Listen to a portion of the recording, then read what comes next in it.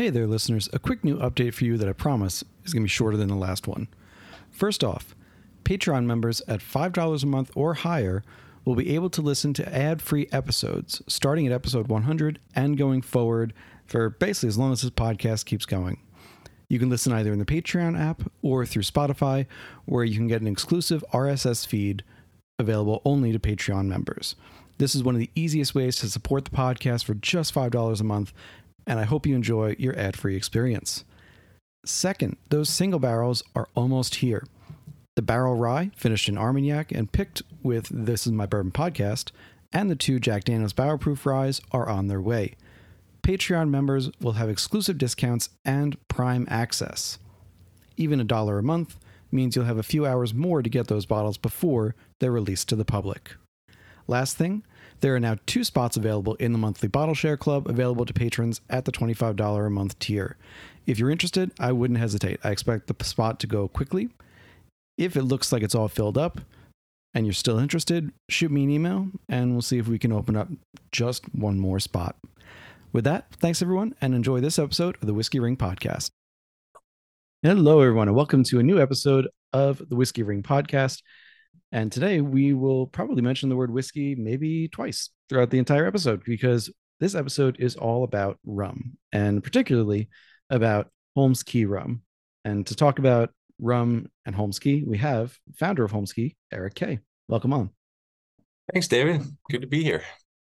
Absolutely. So you and I got to meet for the first time last year, I believe, at a Beastmasters event. And if people don't know, Beastmasters is it's a group based in New York, but I think it has some national reach at this point. And they like high proof things. So I fit in there perfectly. But as do you. I mean, the rums from Holmes Kaye are, for the most part, not exclusively, but for the most part, single barrel, cask strength. So it fit in perfectly. You had an event with them and got to talking, and it was great. And then we reconnected recently at the Indie Spirits Expo, where I got to try some of those Reunion Island rums. And we'll talk about those a little bit later. But as this is the first episode we've really done focusing on rum, we're going to start at the basics for a couple things. So what is your simplest definition? What is rum? What is rum? The basest, simplest, rum is a spirit made from sugarcane. The U.S. definition of rum is a distilled spirit bottled no less than 80 proof and distilled to no higher than 190 proof. So if you go above 190, you have vodka or neutral spirit. And if you go below 80 proof, you have a liqueur. And it can be made with molasses. It can be made with fresh cane juice. It can be made with cane syrup, but it has to be made with sugar cane, not beet sugar, but sugar cane. And that's basically what rum is. There are other sugar cane spirits like cachaça from Brazil, or aguardiente from South America, or clarin from Haiti, but rum is basically a sugar cane spirit. And is it limited to those 3 variations of the sugarcane, the juice, the sugarcane, and the molasses, or can you kind of make one? For the most part, there are some people making it from sugar itself, or a jaggery or panela, but overwhelmingly, 99% of the rum you see in America is made from molasses. Some made from cane syrup. The French tend to use a lot of fresh cane juice. They're not the only ones, but they're famous for their rum agricole, which is fresh cane juice instead of molasses. That is one of my favorite varieties, I got to say. I love the freshness of it.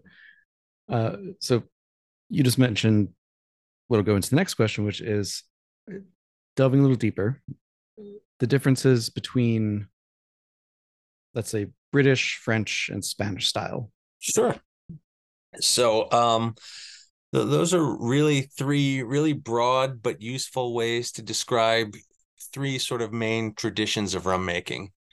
Going back even farther, sugarcane originally was native to Papua New Guinea in Southeast Asia.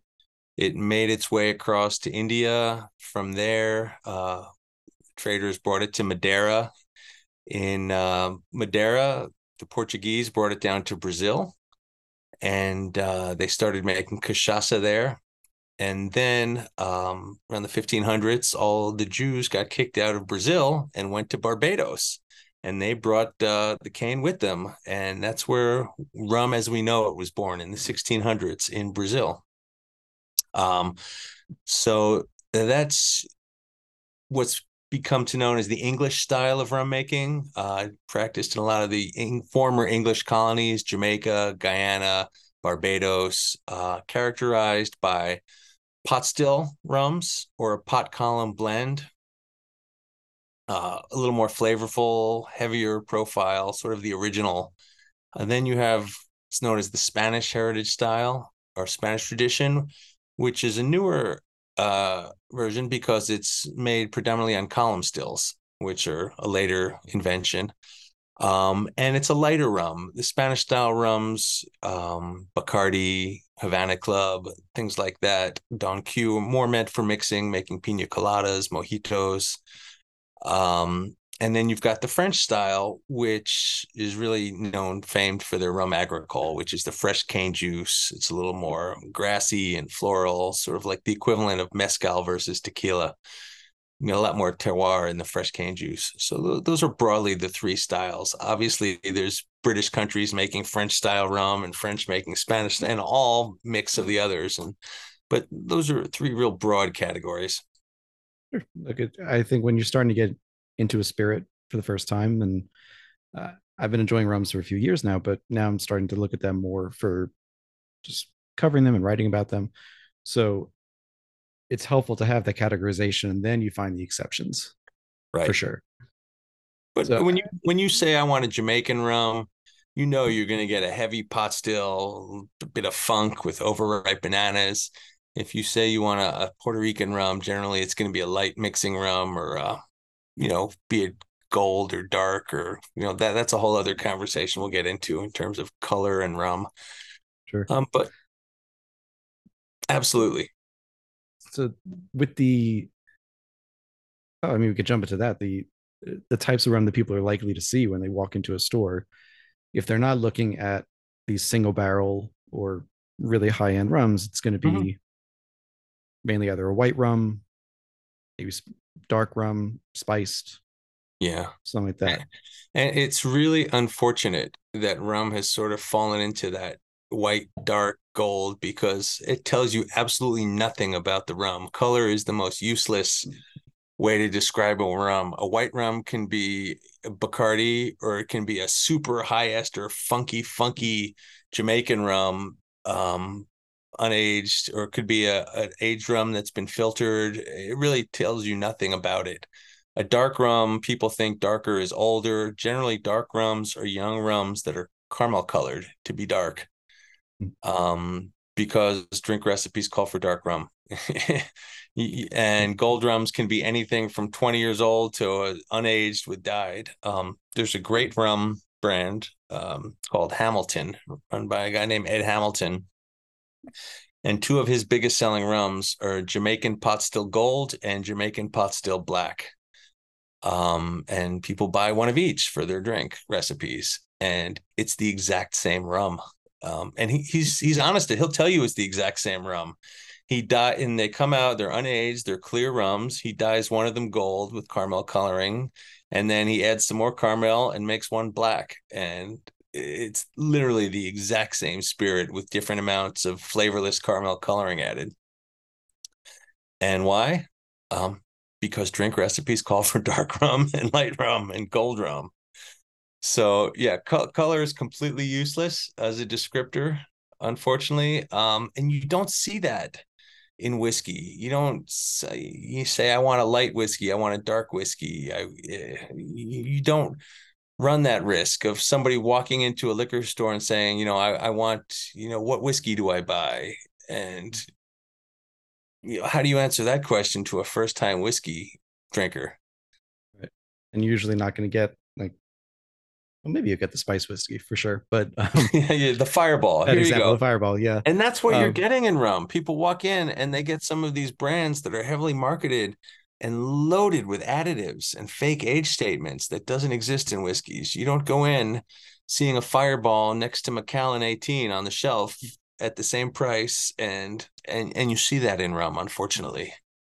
And multiple people have described rum as kind of a wild, wild west when it comes to regulations and rules like that. So with whiskey, in some ways, you can go with the if it's darker, it's likely to be older. Certainly not 100% rule, but likely just more time in the barrel because you can't call it whiskey without in the US without if you add any coloring or anything like that, or a straight whiskey at least. And so with rum, it's you kind of have to take yourself out of the whiskey mind. So I'm thinking of this as a whiskey drinker who started whiskey first and then went into rums. Right. So I have to unlearn some things to, judge the rums as they are. Yeah, there's a lot of ways that whiskey and rum are very different. For example, rum tends to go into the barrel at 75 as high as 85%, whereas a whiskey, I don't think you'd ever go into a barrel at 85%. I think you can. Yeah. Yeah. Yeah. So you do that. And so even ones that are called cast strength or high proof oftentimes have been watered down to get to 60, 65%, because you're not going to release an 85% Right. spirit, although a couple of companies do. The plantation has the OFTD, right? Or That's OTFD. that's only, I think, 59 or 61%. It's not that high, but there's a rum in St. Vincent, a Sunset very strong rum, which is about 85%, but it drinks Yeah. like 75. So it's, Just think 75, that's basically a Coy Hill Jack yeah, Daniels. And I mean, that was hot even for me. And I can't imagine doing an 85%. That's, no, whew, it does say very strong rum. it, Another it thing that does warn you. happens is you get very high angel share loss in the tropics in rum. 7 to 8% a year is common. So when you see a 20-year-old rum or even a 10-year-old rum in the tropics is the equivalent to about an 18-year-old whiskey aged in Scotland in terms of barrel influence and angel share loss. And what they do in a lot of countries, because otherwise a 20-year-old rum would have a drop in it, every 3 to 5 years in, say, Jamaica or Belize, they'll consolidate barrels from the same run. So, say in one distillation day, they'll make 12 barrels. In 3 years, they'll sort of combine them to 10 barrels, and in 5 years, 8. So, maybe at the end of 20 years, they'll have 2 or 3 barrels left rather than just little dregs. I don't think you can do that in whiskey. And these are all considered single Yeah. barrel rums. I'm just thinking now, could you do that whiskey? Just because there's no definition technically Right. of a single barrel, you can if you add if you took That's those 12 true. barrels and put them into a single barrel, you could call that a single barrel whiskey. Now you'd be facetious at best, but Right. I, you could do that. But I don't know. I don't think it would be for the same reason. Because funny enough, with the Coy Hill, actually, a week ago, I was talking with Lexi Phillips at Jack Daniels, and she said with the first batch of Coy Hills is super high proof Jack Daniels barrels. It was all single barrels. Mm-hmm. But there were some barrels that had very little in them. Like one tested at about 160 or 165 proof, but it had an inch of liquid in it. So you weren't going to bottle that. That it's Right. So what they did was any of the barrels, and I think it ended up being about 55 to 60 of them that had so little in them. They did consolidate into 5 batches that they Mm-hmm. batched by proof. And those 60 barrels came down to about 4.5 barrels. Yeah. And that's kind of what we're dealing with. So they were able to do that, I guess. But even so, The it trick is to do that before it gets to an inch left. When you right, consolidate barrels when they're 2/3 full, you lose a lot less of it, a lot, right, quicker. right. So that's just standard par for the course on how rum is made in Jamaica, for example. Mauritius, they have another way of dealing with the angel share loss.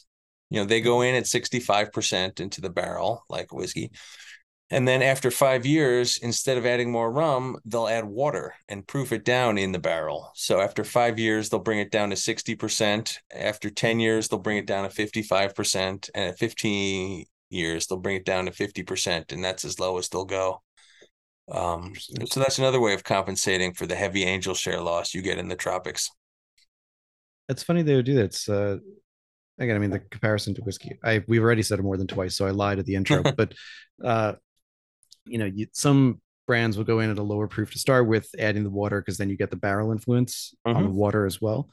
And I totally get that. And there are ones that I like that do that. There are ones that I like that go in at the max at 125 too. But there's something to be said for that. And I guess by adding the water over time, you are getting some barrel influence just because with that high angel share, it's Yeah. going to interact with the wood a lot longer for sure. You're definitely getting a lot of barrel influence still. Oh yeah. I So mean, it's really, one thing it's really hard to express on a podcast is the incredible variety of rum. oh yeah. Comparing a rum from South Africa to Jamaica to Guyana to Australia. I mean, they're almost completely different spirit categories. Um, Whereas whiskey, there obviously are varieties between Isla and Speyside and Canadian whiskey and bourbon, but they're still all recognizable as whiskey. Mhm. Whereas blind tasting on some of these rums, and you'd swear you were drinking Calvados or a brandy or a peated whiskey, I mean, the variety of different methods of production, stills, yeasts. It's really a cool category, rum. Absolutely. And I will probably ask for a recommendation from you for someone who can really, I know you can too, but who can really go into those like deep process notes of all the, like you said, the different yeasts, the different stills that they're using. This being the first one, I do want to focus more on Holmes Key and a couple of the particular countries and processes there. But there's definitely room for another episode or two Oh on yeah. that. And I got to listening to the Rumcast uh, because of doing research for this interview, and that's a great podcast. They do a great job over there for if you want to get into rum and want to learn a little bit about it. So Yeah, the Rumcast guys are fantastic. I think they just taped episode 84 or 85, and they've had just about everybody in the rum world on at one point or another. Incredible series if you want to get into rum. absolutely, I'm pacing just ahead of them. I think this will be episode like 106, 107. So That's like half fantastic. a year ahead. But no, it's great. And to be honest, I had stopped listening to whiskey podcasts unless I was doing research because I'd be like, oh, I'm gonna maybe have this person on, so I want to wait till I listen later on. And some people I just couldn't listen to anymore. But the with getting into the rum world, it's a great way to do it. It really is. So as you said, it's impossible to get into all the different varieties of rum and styles and processes in one episode. But I just wanted to throw three terms that we hear a lot in rum, Mhm. that I've heard a lot in rum. Just throw them at you rapid fire and just explain quickly what they are. Sure. So the first one is sulfuring barrels. I Sulfur hadn't heard that before. barrels. Um, it happens more often when you're dealing with various wine barrels. Um, and not necessarily the ex-bourbon barrels, but sometimes when you're dealing with wine barrels, port casks or zin casks to reuse for rum, they'll sulfur those barrels to prevent them from getting, fungal or bacterial or, from the barrels going bad. You want the influence of the wines, but again, you don't want some bad bacteria in there just completely destroying your spirit. Sure. So it's important to wash those out and make sure you don't get sulfured in your, spirit, which can happen as a side effect. You can get a bad barrel which has been sulfured, and then you just throw away a barrel worth of great liquid. That's a Not number very two. And common. That's a pretty deep. I thought you no, were going to go basic, and you threw a deep one at me. I did. Yeah, this isn't really in the order that I thought it would be. That should have been the last one. The first one that I should have asked you is Jamaican in particular, dunder pits. Dunder pits. Okay. So muck pit is different from a Yeah. dunder pit. So dunder and muck are two different things. So dunder, it comes from the Spanish redondra, is basically using the vinasse, what's left over after you do a distillation run on a pot still, whatever is left in the still, you take some of that and you add it into the next batch. It's all the good stuff concentrated that's left over. It gives it a lot more flavor. And that is dunder is used a lot in Jamaican rums. It boosts it, gives you a little more funk and ester. And then there's a couple of distilleries, Hamden is one, Long Pond, that they actually have muck pits where they'll take some of the vinasse and instead of throwing it out or recycling it, they'll have a muck pit, which is that and whatever else gets thrown in there. And it's like this black, sludgy pit of organic material. And they'll scoop a little bit out and put it into the next run. And that's how you get really funky Jamaican rums. The classic funky overripe banana Hogo Jamaican profile is used, it's created with using dunder and muck and open air fermentation, which is an important part of that. It's not a controlled fermentation. They've got fermentation pits open to the elements, and whatever bug falls in or wild yeast flies in off the breeze really helps supercharge that Jamaican rum flavor. And I It's should say it's weird to look at. Like, I've seen some pictures of it and I haven't seen it in person, but Yeah, no, the muck pits are great and it smells amazing. If you like, visiting distilleries and um, yeah, yeah. it's great stuff. But before I give you the third one, I should mention I said this before air, but I'm sipping on the Holmes Key Jamaica 2007, and this was it's ITP, but it was distilled at Mhm. Long Pond. Right. So that's one of the Yeah. distilleries that uses muck. However, the ITP is a lower ester Jamaican rum, so they don't use muck in that particular style. Jamaica, in particular, each distillery makes a different variety of rums called marks. Hamden will make 8 different marks, and they're categorized by the amount of esters, the ester levels. This is one of the lower ester marks that Long Pond makes, so it's not super funky. Probably closer to the Appleton world than like the Ray and Nephew funky stuff. Yeah, the I'd almost describe it's not an even just it's not an even comparison, of course, but I would describe Jamaican really funky rums almost the same way that you would look at like an Isla Scotch. Yep, You wouldn't necessarily give someone Lefroy the first time you're introducing them to whiskey. Um, but that's a great analogy. yeah, but I mean, you can really, and some people love it the first time. I maybe liked it the second time. It was pretty close. I liked this faster than I liked Pete. So I don't know what that says about me, but it's quite interesting. But you'd probably start with the Barbados, I would think, if you're going from If you're a whiskey whiskey to person, rum. yeah, whiskey drinkers in general have a tougher leap to go from whiskey to Jamaican rums than they do going to Barbados rums or Belize rums. Barbados in particular, the Four Square rums, for example, are very, very bourbon friendly. Um, it's a recognizable profile, whereas a super funky Jamaican rum, and a lot of rum drinkers don't like the super, super funky Jamaican rums. The ester hounds, as we call them. There's sort of a trend, just as in whiskey, just as in beer, to go for the extreme. If there's a number on something, I want the highest number. If there's a triple IPA, a quadruple IPA has got to be hoppier and better. If this has 500 grams per hectoliter of esters, the one with 800 has got to be even better and more intense. And what's the peat scale used for Isla? Oh, the PPMs and the Yeah, it's the same yeah, thing. It doesn't necessarily make a good spirit. sure. Numbers I think are detraction. You should go about looking for a balanced spirit, not the one with the most supercharged, flavors, be it peat or funk or hops. To me, that's not what makes a great spirit. And that leads into the third term that I'm going to throw at you, and then we'll go into Holmes Key, and that is dosage or edge. Dosage is a dosage is a cognac term. It has no place in That's rum. It's not a thing in rum.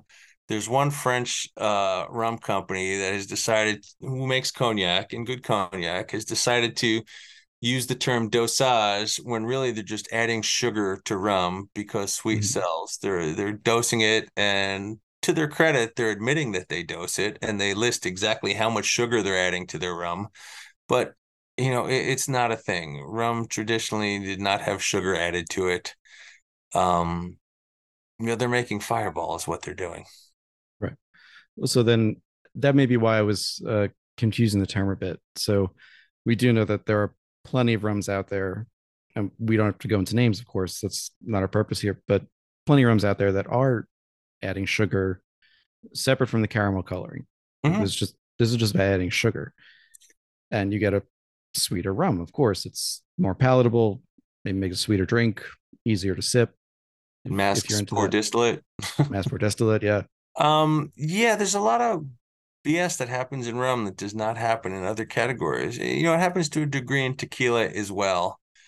Um, and there's a lot. And let me specify the difference between caramel coloring and sugar. Caramel coloring is not sweet. It has no flavor, and it's been used for hundreds of years. That's been standard in rum to color for batch consistency to make it look, so that's an accepted practice in the whole category. Um, but sugar being added is a relatively new thing because Americans have sweet tooths. You see it a lot in the Spanish style rums. A lot of the Spanish rums are notorious for loading it up with sugar, and not only sugar, vanilla, glycerol for that smooth mouthfeel. If you see a bottle of rum and it kind of drips down the side of the glass when you pour it slowly, that's because antifreeze has been added to it. I mean, propylene glycol. Um, Yum. and they're adding, you don't need a lot of it. So it floats under the FDA radar, but there's a lot of additives, some getting as much as 30, 40 grams per sugar per liter. You get a candy bar in every bottle. Mm. Of course, that's going to taste sweet and smooth when you load it up with vanilla and sugar or sherry syrup, or you know, age it in wet casks with like 4 liters of sherry in the bottom. Makes It's sense. there's a lot of nonsense. Some countries do not allow sugar, like Jamaican rum. By their Jamaican rum laws, you cannot add sugar to it. So if you want an unsweetened rum, you're safe going with the Jamaican rum or most of the Barbados rums. So with that, Cuban rum, no sugar added, is another oh, one. and Yeah, now we can get that. we can't So get that, unfortunately. Not no, legally. that No, it was legal to bring it back for a while, and then after the last administration, they changed the laws, and now it is currently illegal to bring back Cuban rum again. I had someone who visited Cuba in that period, and they brought back some rum, and it was Oh yeah, really good stuff. it's amazing stuff. Or you can go to Yeah, London or Canada or anywhere else in the world and get Cuban rum. This right. is my favorite of the Spanish styles by far.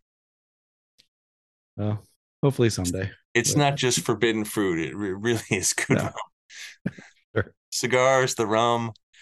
Yeah. The food is nothing to bring home, but cigars and rum are amazing. So with that, we'll jump into Holmes Key, which Sure. is your brand. It's named after you.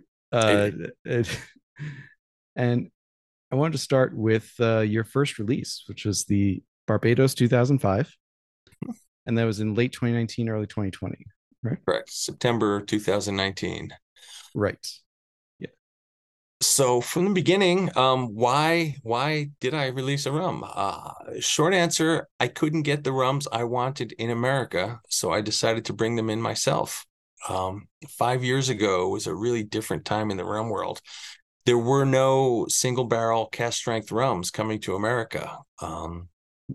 Foursquare was not really bringing them out. Hamden was not here. Velier was not here. Plantation may have done a couple, but really nobody was doing cast strength, no additive rums like you see in Europe all the time. Europe has this strong tradition of independent bottlings, and occasionally we'd get some of them here via Samaroli or Duncan Taylor. Some of those independent whiskey bottlers would dabble in rum. But I would go over there and I would see these incredible rums that nobody was bringing to America. Not having a spirits industry background, I didn't realize how there was a reason for that. And there's a 3-tier system and 50 distributors for 50 states. And, I didn't know that. I thought, you know what? I missed out on the last, and it was Foursquare, the distillery that was the impetus. I think are making some of the best rums in the world.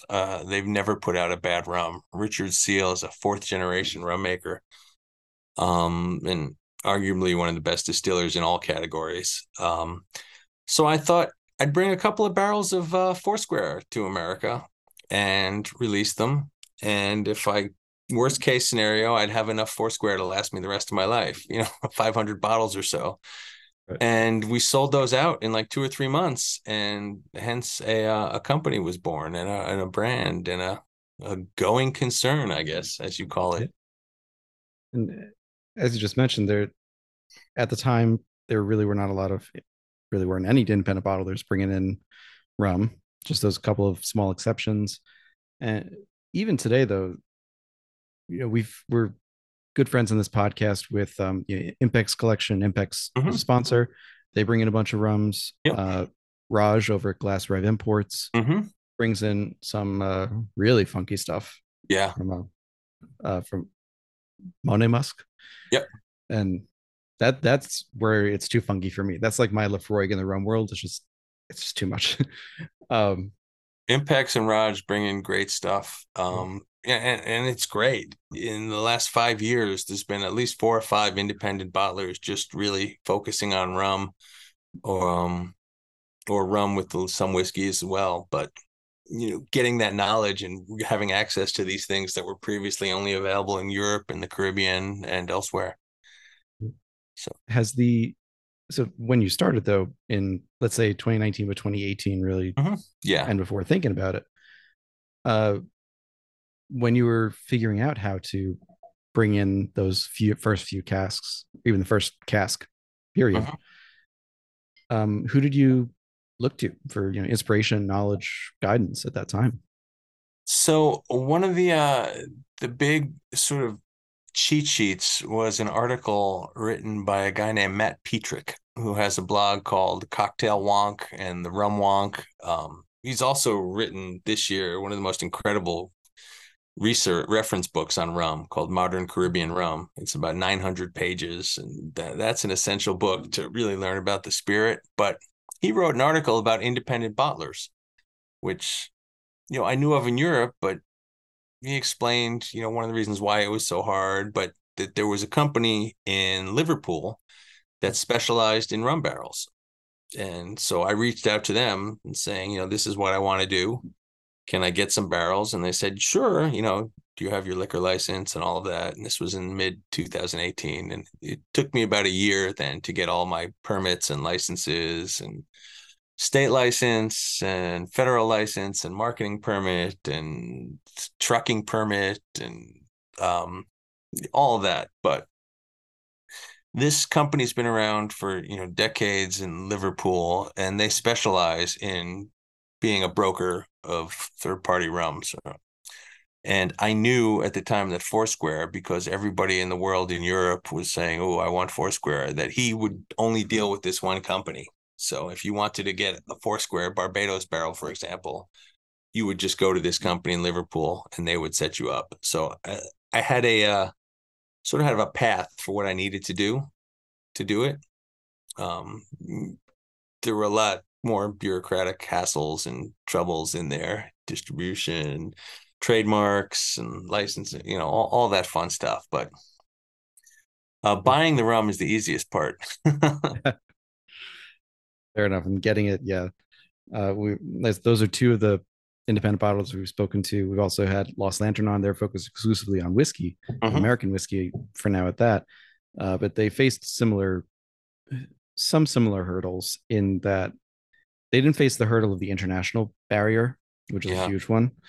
But the barriers of, is there a market for a new independent bottler with this focus and such? So, uh, did you at that time too, once you're figuring out, okay, this is these are the permits I need to get, these are the kind of Mhm. bureaucracies that I need to get through. When you were looking at your market and the target that you wanted to hit with that first one, how did you come to what you came to? So I bought 4 barrels at once to save on shipping. 2 barrels were released, and 2 barrels we held on to and stuck into port barrels for a year. We recast it to try and recreate one of their early legendary Foursquare releases. That's a whole other story. But at the time, other than the fact that I loved Foursquare, they had the biggest Facebook group at the time. Their fan club had 2,000 or 3,000 members. Now I think it's up to 6 or 7,000. But I figured I could go to those 2,000 people and say, "Hey, I have something." And um, so that was really, I didn't know if there were more people like me. There were some rum forums. It was not as big and massive. I did not know what the market would be for rums that were $150 a bottle, which was the price of the first bottle. And then I needed a place to sell them, and like touring with an indie band, I loaded up the car and drove around liquor stores, and the reaction I got more than not was, "There's no such thing as $150 bottle of rum. Get out of here." Right. And then there would be stores that had these amazing selections of scotches and bourbons, and they're like, "Oh, I get what this is. Sure, we'll take a case." Um, we only had 80 cases to start with in our first release, so it wasn't a tremendous amount of rum we had to move, but it was interesting. Sure. And particularly, you've also said on the first episode of the Rumcast you did, this was the second episode they'd ever done, I think. Yeah, we had just And started. They had just started. That's why they right. asked me, because they figured he's nobody. He wouldn't turn us down. And I've been in those early episodes. I got very, very lucky. Like I had not only my first guest, who's a very, very small distiller out west, but the first 10 I had Michter's on there, I had Taconic, I had wow, uh, Highland Park was number 6, I think. So I that's got super fantastic. lucky, but I know that's not usually how it goes. Right.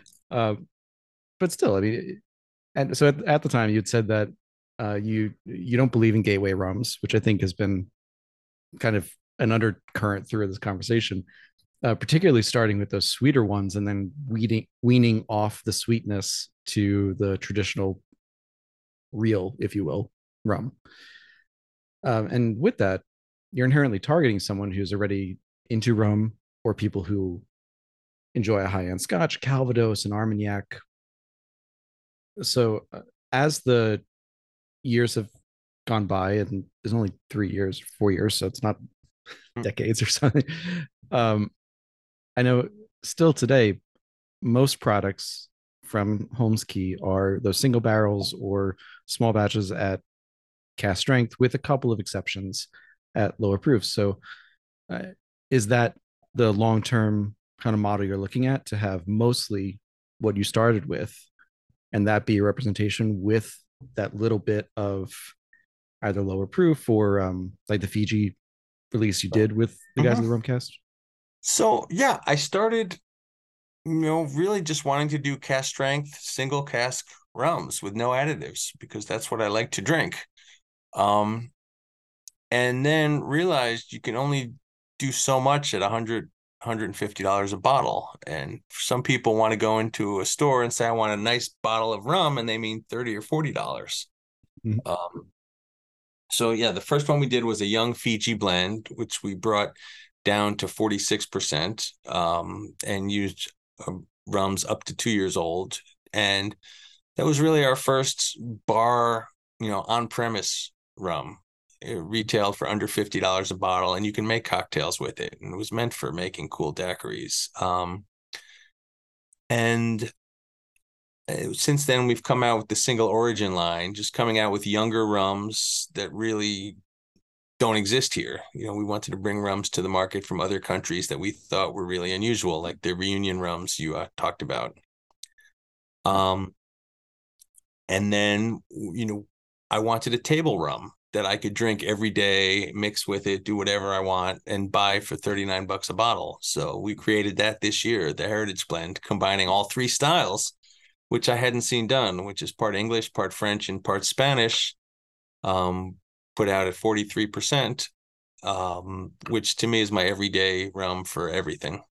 And that to me is the unsweetened gateway rum. When you talked about gateway rums, that's really defined as the rums that are really popular. Most people getting into rum saying, "Oh, I love this rum. It's so smooth." And it's smooth because it's loaded with sugar and glycerol. And some people don't care. But once people learn that this rum tastes this way because it's loaded with additives,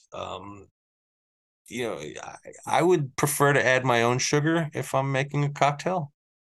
I'd rather not pay for it in the whiskey bottle. This month's Impact Spotlight is on a new whiskey from Adelphi, McLean's Nose, a new blended Scotch whiskey expertly crafted to have a West Coast character with both a high malt content at 70% and a high proportion of ex-sherry casks. McLean's Nose is both a nod to Ardnamurchan's rugged Western Peninsula home with its beautiful landmark on the south coast of the peninsula, and as an homage to the long mentorship they've received from Mr. Charles McLean. McLean is an undisputed legend, affectionately referred to as the Chief Nose, since 1993 when the Adelphi name was revived as an independent bottler by Jamie Walker. Bottled at a super approachable 46% ABV, this is the perfect dram to sip while reading one of Charlie's acclaimed books. At an even more approachable $35 a bottle, this is a must-buy, especially for those of us who, much as we must love bourbon, are going to be fully bourboned out by the end of this month. Join me in the dram and look for McLean's Nose in your favorite whiskey shop near you. The Whiskey Ring podcast is proudly sponsored by Impex Beverages. Sure, you're in that way too. This was from the second interview you did with Rumcast. It was a year and a half later or so that rum was kind of like, you estimated it was kind of like 5 years behind mezcal, 10 years behind tequila, both in terms of appreciation, but also getting rid of that. I think what did you say? I want to get the thing right. The pirate and party version, and really into something that, right, like there are still rum, you can still have rums that are like that, but to show people that just like tequilas and mezcals, and I would even throw gins in there as well recently, there's a place for them in high-end cocktails as sipping drinks, as high quality spirits in and of themselves as well. So with that said, with the, let's say, 5 years behind mezcal, 10 years behind tequila, that was in 2021. Did COVID or anything else kind of change that timeline for you in terms of slowing or quickening the appreciation? COVID was a good time to start a luxury alcohol brand, I have to say. We started the year before, but people were just staying at home drinking really expensive things and experimenting with pricier things than they would have because the world was going to end. So let's, drink and be merry and drink the good stuff. In the 4 years, we've seen an explosion of the rum aisles in the high-end stores and whiskey stores. That you'll now see 10 or 15 really good quality cast strength rums that 5 years ago you would see nothing. So we're getting there. But then you go to and see a tequila aisle and it's way more than, I remember when you go to the tequila aisle and there would be Cuervo and there would be the one mezcal with the worm in it, and that was it pretty much, and there would be maybe a cheaper one, and now you'll see 100 tequilas and single village mezcals from all over. It's awesome to see, and we're getting there. But the demand is tequila and bourbon outsell rum 10-1. So part of the reason you're not seeing it yet is because the demand isn't there yet. bourbon is this monolith, and now tequila is shooting up, and the rocks tequila is selling 1 billion cases or whatever, 1 million cases a year now, and there hasn't been a next generation rum that is hitting those numbers yet, like a Patron or a Terramana or an Aviation Gin. There hasn't been that category killer to take on Bacardi or something like that in a premium level. There's not a Grey Goose. Um, so we're not there yet. And once that happens and rum sales start matching, like I'll go in and I'll taste stores that do 40 whiskey picks a year, and they'll say, wow, this is incredible. If this was bourbon, I'd buy 40 cases from you, but let's try one case. Because rum doesn't sell. It doesn't sell in cocktail bars. It doesn't sell in liquor stores. I wish that weren't the case, but it's a sad fact that it is, the minority in spirit sales. We're hoping to change that, and a lot of us are.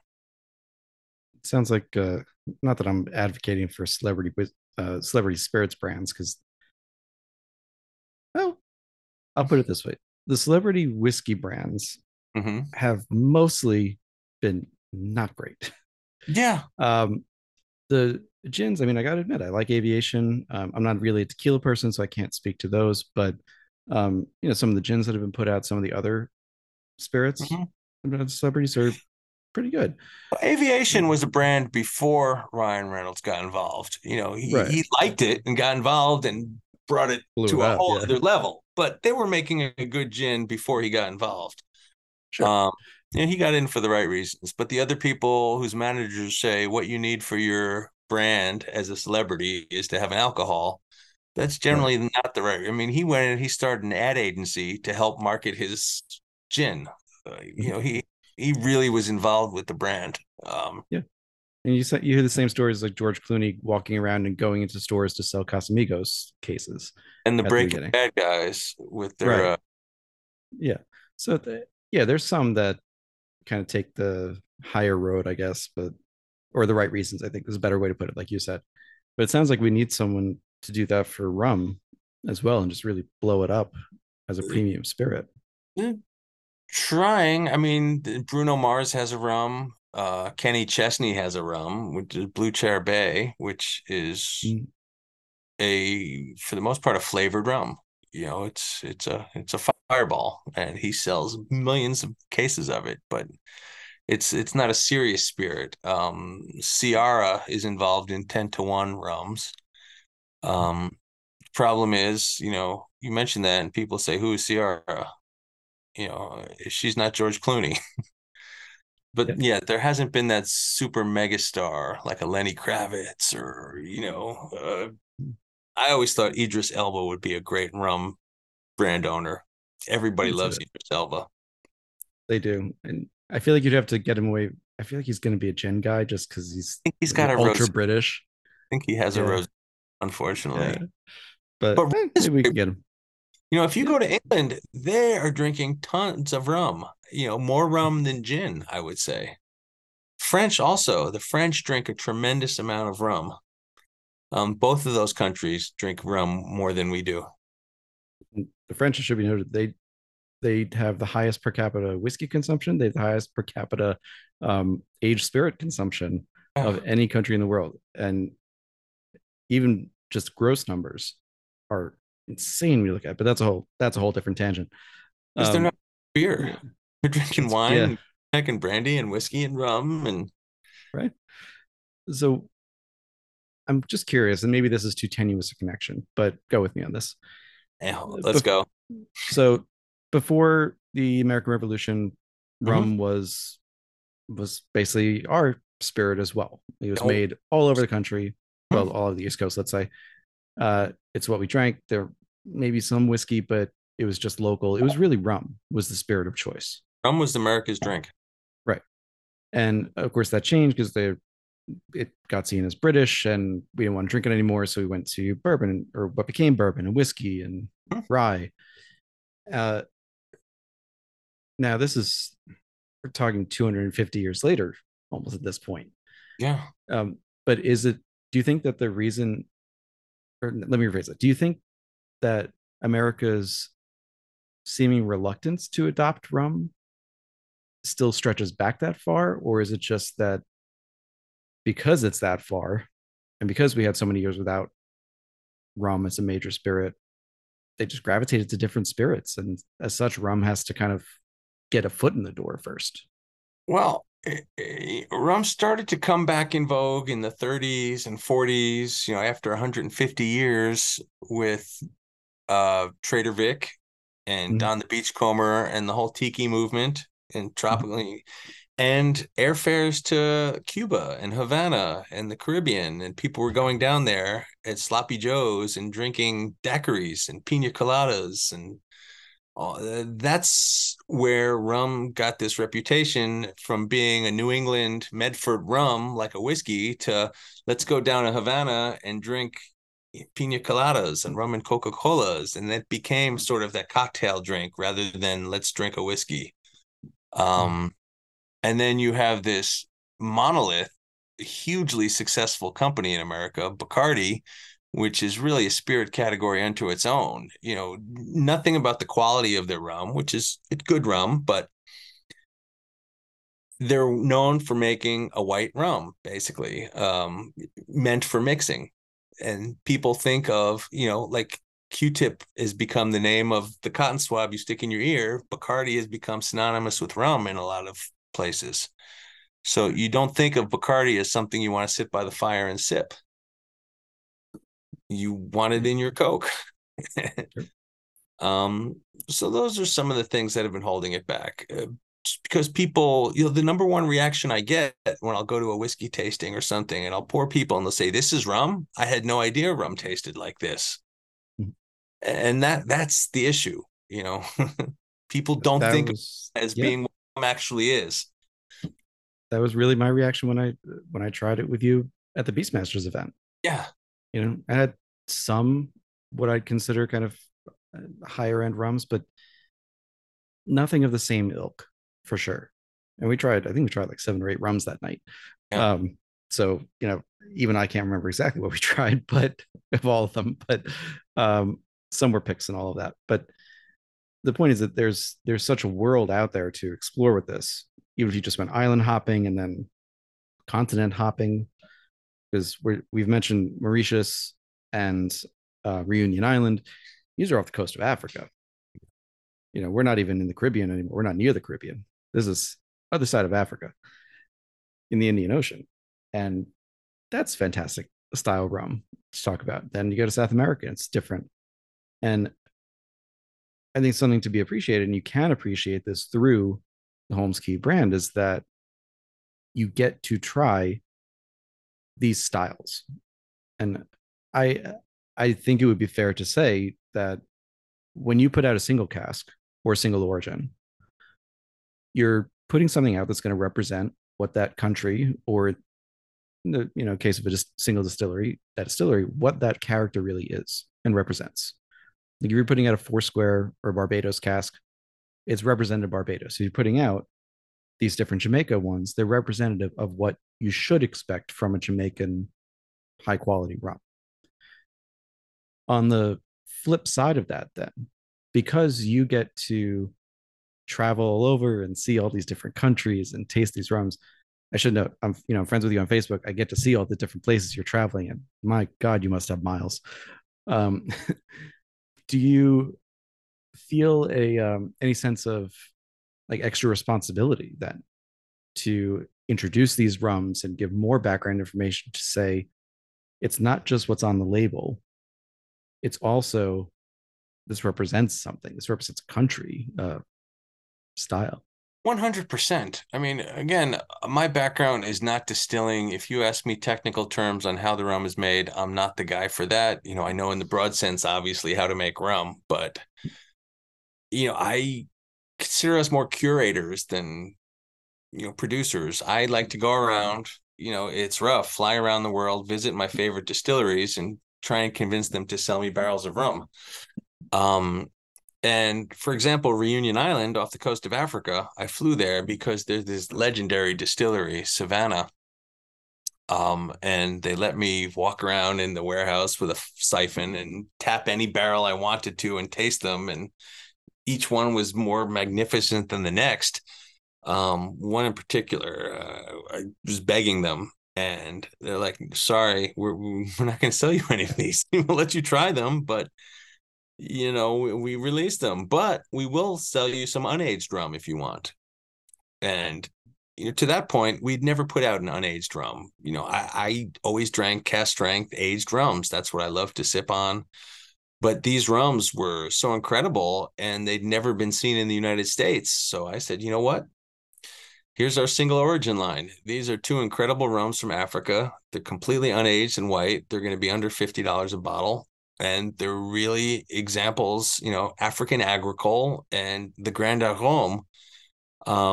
It's the only country outside of the Caribbean and Madeira that makes rum agricole as sanctioned by the EU. And there's only two distilleries in the world that make Grand Arôme, which is the French high ester rum. The really funky, sort of a French version of a Jamaican rum.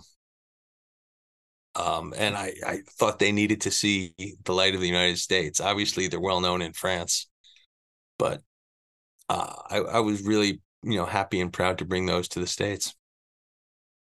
I mean, when I tried those at the 80 Spirits, I walked over to you just to paint a picture for people. I walked over, said hi. We had just hadn't seen each other in a while, but I kind of reintroduced, and we were also talking about, this is a separate episode that I want to do, but we were talking about this 17-year-old Appleton that had recently come out, the Ray and Nephew, the Ray and Nephew 17, and I said, I looked at what you had on the table, and I was like, I all great things, I'm sure. I knew I had to kind of pace myself because you have to go to different booths and all of that. So I was like, I have something from that country and that country and that country. What's something really new? And you pulled out those reunion bottles. And if I think I had the same reaction that I had the first time I had real Jamaican rum, where with the funkiness from that, where it's just like nothing. To your point earlier, I don't know that I would have classified that off the bat blind as a rum. I wouldn't have known to. And the first one in particular was so smoky and, dare I say, peaty. It's not peat, I don't know, but the smokiness of it was reminiscent of that. And I was like, this would be the perfect rum to give to someone who really likes peat or smoke in their whiskeys, because they'll be like, this is okay. This can really stand up. The second one was a little more comparatively mild. I don't think it was objectively mild, but it was comparatively mild to the first one. And so that one might be kind of more the gateway, if you want to use that word, to the second one. But it was so unique, and not knowing a lot about these hugely different worlds of rum, country by country. Sometimes, I'm curious how that Reunion Island tradition of that style of rum came to be. Sure. So Reunion, a little background, is actually part of France. It's a French territory, like Hawaii is a U.S. state. So it's really like the French Hawaii in the middle of Indian Ocean. It's this massive volcano sloped with sugarcane fields. And it's the longest domestic flight in the world. It's about 13, 14 hours from Paris to Reunion, and you don't need a passport for that flight because you're within France. But so obviously they make rum in the French tradition. They make millions of bottles of just industrial multi-column still rum that goes for mixing and sold a lot to Africa for neutral spirit. But then they've got their heritage stills. They've got this old copper Saval still, which they fire up only a few weeks of the year. Because they're French, they do make their rum agricole. There's only 5 places in the world that can make rum agricole as recognized by the EU. It's a recognized term like cognac or champagne. Those being Martinique, Guadeloupe, French Guiana, Réunion, or Reunion, and interestingly, the island of Madeira, which is Portuguese, but they've been making this style of rum for long enough that they got EU approval as well. But rum agricole, really fresh cane juice. You need to have fresh cane right there. You need to work with it within 24 hours before it starts to go bad. And they make it only for a few weeks a year. And then the other rum, the Grand Arome, it's the same still, but instead of the fresh cane juice, they use molasses as a base, and then they do a really long fermentation. The agricole is a quicker fermentation. The Grand Arome is a 10-day fermentation. It's controlled. It's not completely wild, but it's a long fermentation with special strains of yeast that they've created for this to get those supercharged esters. And that's also a defined term to make Grand Arome rum. The French have defined it as having over 600 grams of esters and 800 grams of volatile compounds per hectoliter. Two very distinct styles. The other distillery that makes it is Le Gallion on the island of Martinique.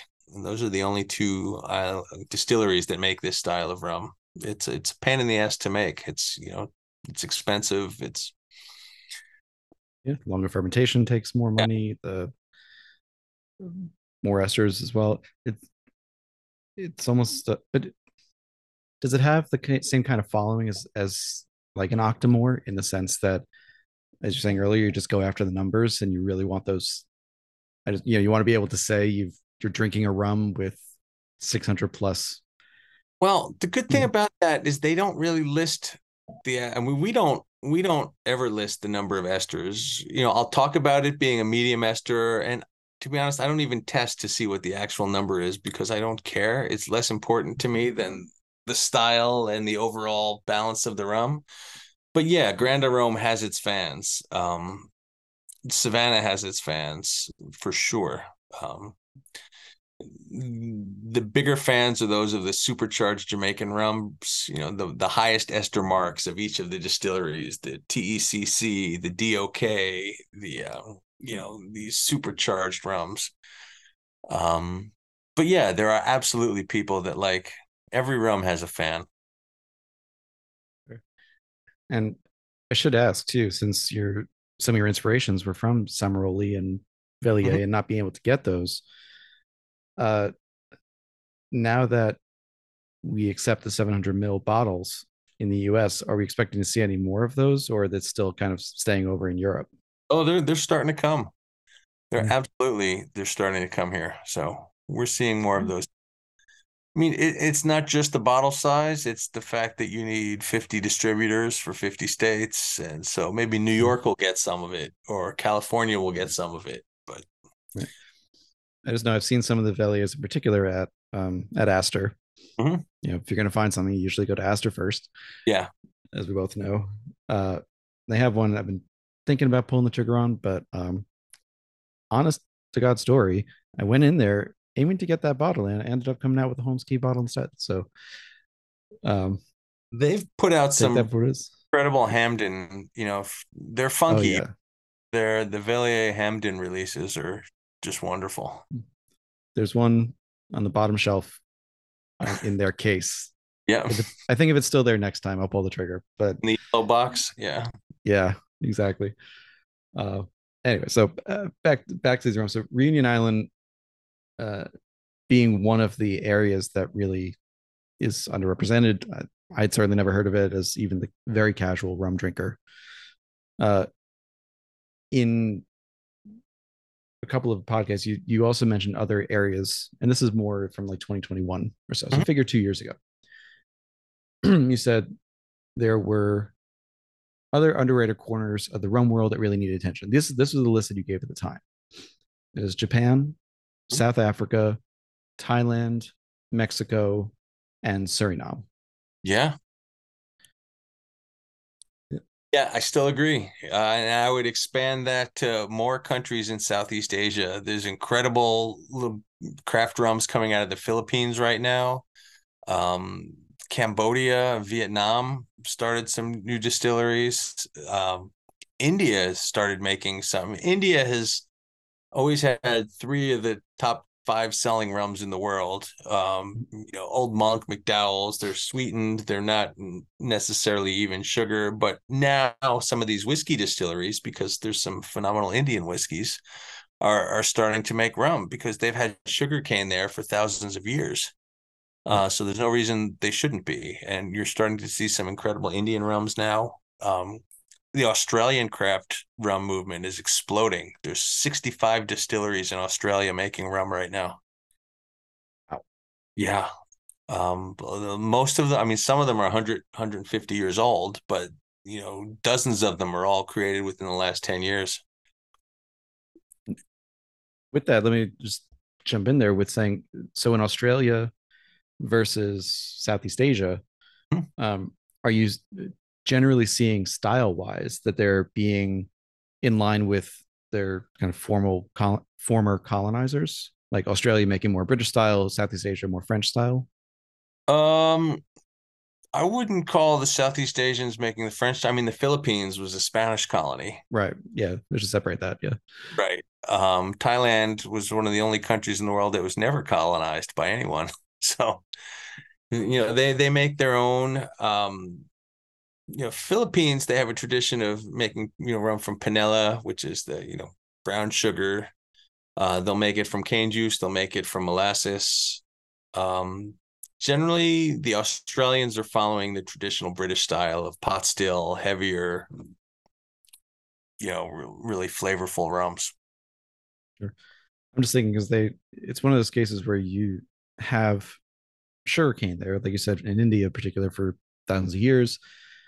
And, but at least to my knowledge, there wasn't really a rum or a sugarcane based spirit there. And honestly, at this point, I'm kind of just spitballing because I don't know. I didn't look into this thread before the interview, so I got nothing to back this up. Sorry. So I'm just asking the question.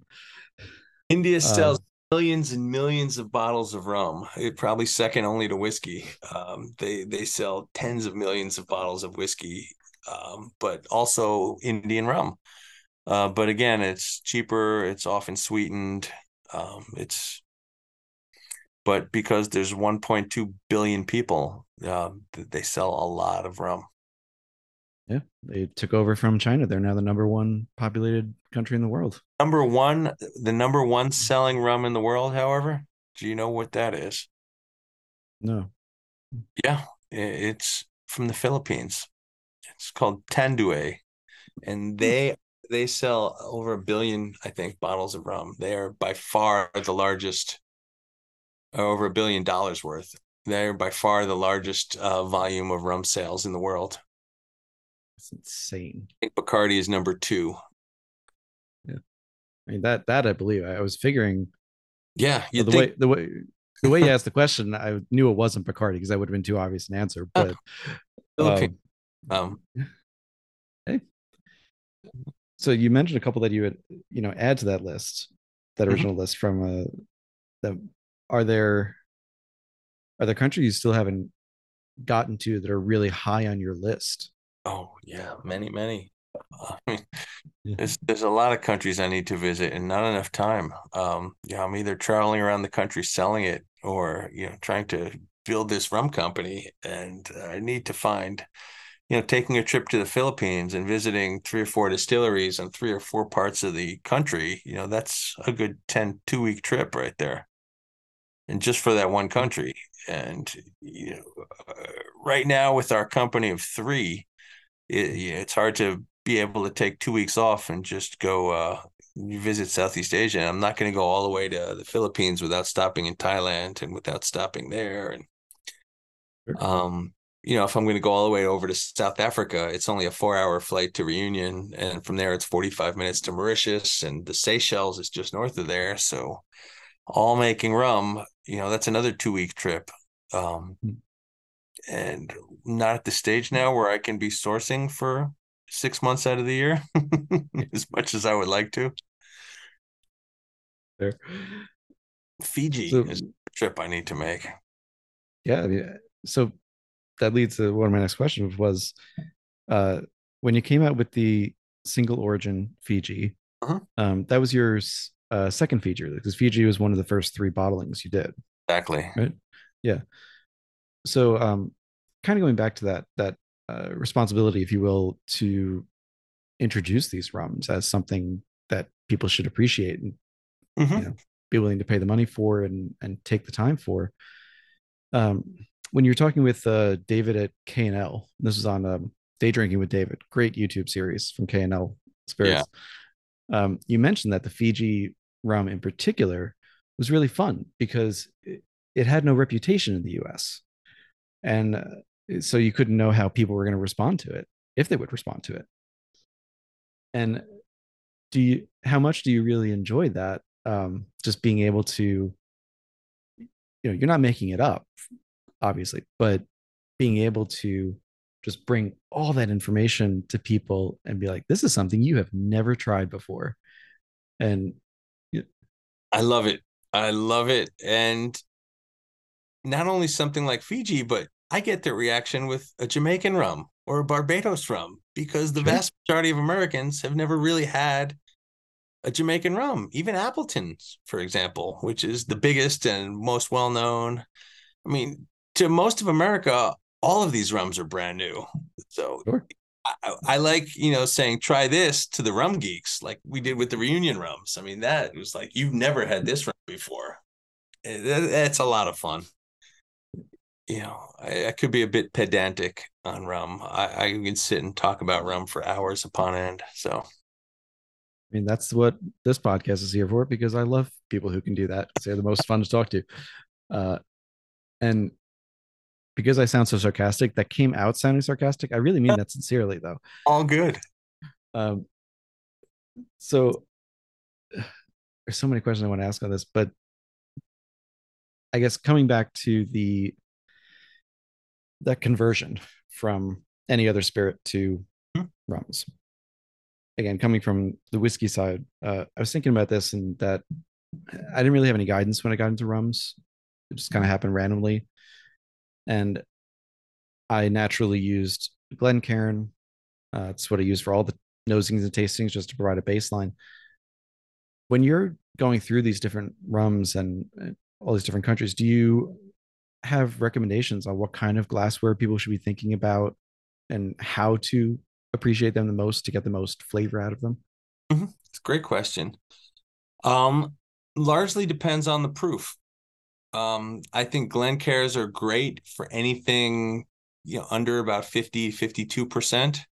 When you get above 55% and you get a much more higher proof and concentrated, I like to drink something with a little wider, and then I'll go with a Japanese whiskey glass or just something a little more cylindrical that doesn't concentrate the nose as much because you take a good whiff of 130 proof spirit and you're just going to blow out your nose. I don't care how well trained it is. So, and I always taste it first neat. And then if it needs, I'll add in a few drops of water. I tend to avoid ice cubes unless it's a young spirit. For older stuff, I find that ice tends to shock the spirit a little much. That said, if you like drinking it with ice, be my guest. You bought it, you drink it however you want. To me, it loses some of the magic when you chill it that quickly and then it gets diluted beyond once the ice melts. But drinking a really young, a 3-year-old rum, I'm happy to throw some ice cubes in and just drink it straight. But for the most part, all our bottles say on the back, best enjoyed neat with a small splash of water. Um, we bottle generally between 55 and 62, 63%, and that's a lot. It's hard to drink 123 proof spirit unless you do it every day. And so adding some water, even the Belize ones, I recommend that. It changes drastically. But I didn't want to bottle it at 52% because I wanted people to be able to dilute it to whatever strength they liked. Sure. You You can always can always add add water water, in. can't take it out. Exactly. And I find that most with the ice. When I started drinking whiskey, it was on ice for that reason. I needed it to be cold to take away that burn. But now I just I'm with you in the terms of it's yours. Drink it however you like it, Mhm. and drink whatever you want.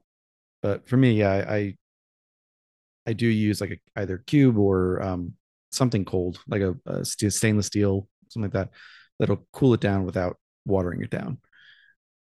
But yeah, I was really thinking about that because, and that's a good point to make too. If you have something that's so high proof, any spirit for that matter, that you're concentrating all that, you are just going to blow out your nose unless you either have a wider rim Right. and not, and don't go, let's not go too wide on this. Some people use these like cognac snifters or these giant glasses, and I'm like, everything is just getting evaporated Right. immediately.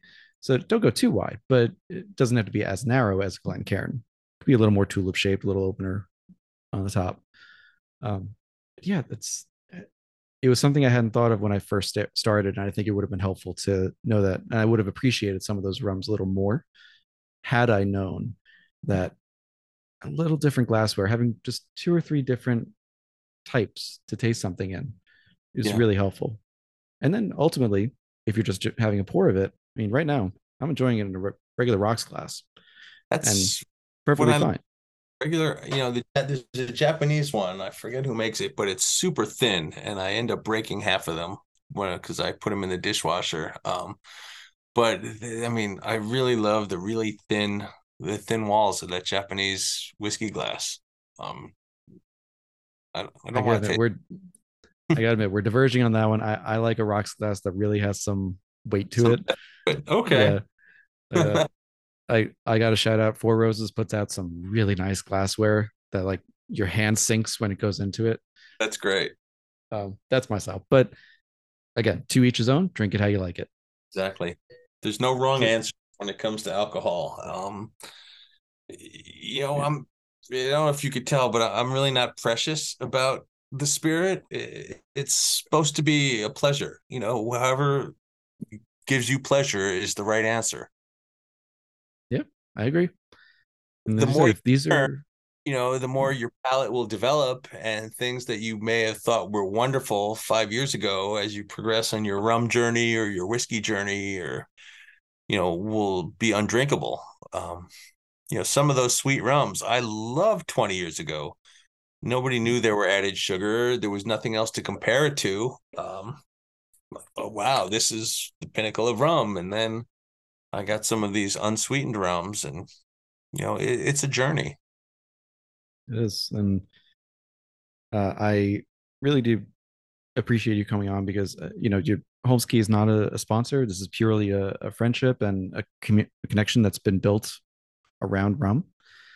But the fact that you have these single origin, the single countries at cast strength, unadulterated, it's like when someone wants, what is a true Heaven Hill product? What's a really classic Jim Beam or whatever?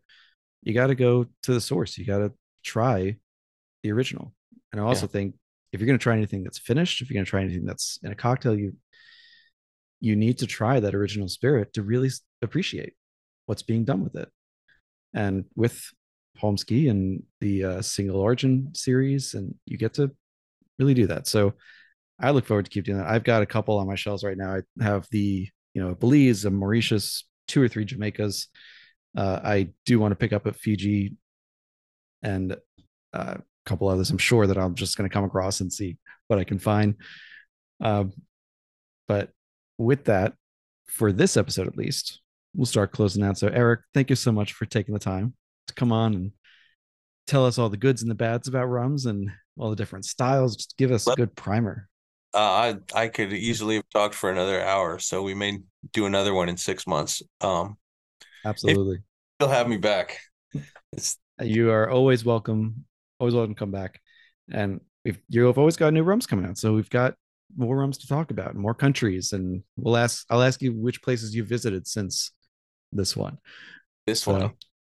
you know, The next month but is DC and Phoenix and Los Angeles and San Francisco and Denver and Boston, and yeah, a lot of selling the rums is the next couple of months, and then we'll get to leave the country again. exotic locales, all of them, of course. But in the meantime, again, thank you for coming on. It's been fantastic. We'll definitely have you on again. hang on with me for a sec after we finish recording. In the show notes, as always, we will have links to social media, links to the website where you can find where you can buy those rums. And if I can, I'll also throw up a couple of bars where you can try some of the rums too, if you're in an area that has them. And with that, it's been another episode of the Whiskey Ring Podcast, the Rum Ring Podcast for this particular week. Hope you guys enjoyed. Really hope you try some rums and some good rums at that in the next few weeks. Thanks so much for listening. I'll see you all next week. Hey, folks. Thanks for listening to another episode of the Whiskey Ring Podcast. If you like what you hear, please go ahead and click that subscribe, follow, or like button. Leave a rating and review on your podcast app of choice, and let me know what you want to hear. You can reach out to me through the podcast apps or email me at david@whiskeymyweddingring.com with any suggestions or ideas for new show guests. You can also support the podcast at patreon.com/whiskeymyweddingring. That's whiskey with an E, for as little as $1 a month. $5 a month gets you access to bonus content, including our soon-to-resume Under the Influencer series, and $25 a month means you join the Barrel Share Club. Each month, Barrel Share Club members get to try products sent to me for review, bottles from my own collection, and sometimes bottles that I just pick up because they're fun or interesting. Right now, only 5 spots remain in the Barrel Share Club, so grab your place today. Finally, please follow on Instagram. You can follow me at Whiskey My Wedding Ring or at Whiskey Ring Podcast. You can follow me on Twitter at Whiskey Ring. You can follow on Facebook at Whiskey My Wedding Ring or join the Facebook group, the Whiskey Ringers Group. And I hope to see you there. Cheers, thank you for the support, and see you next time.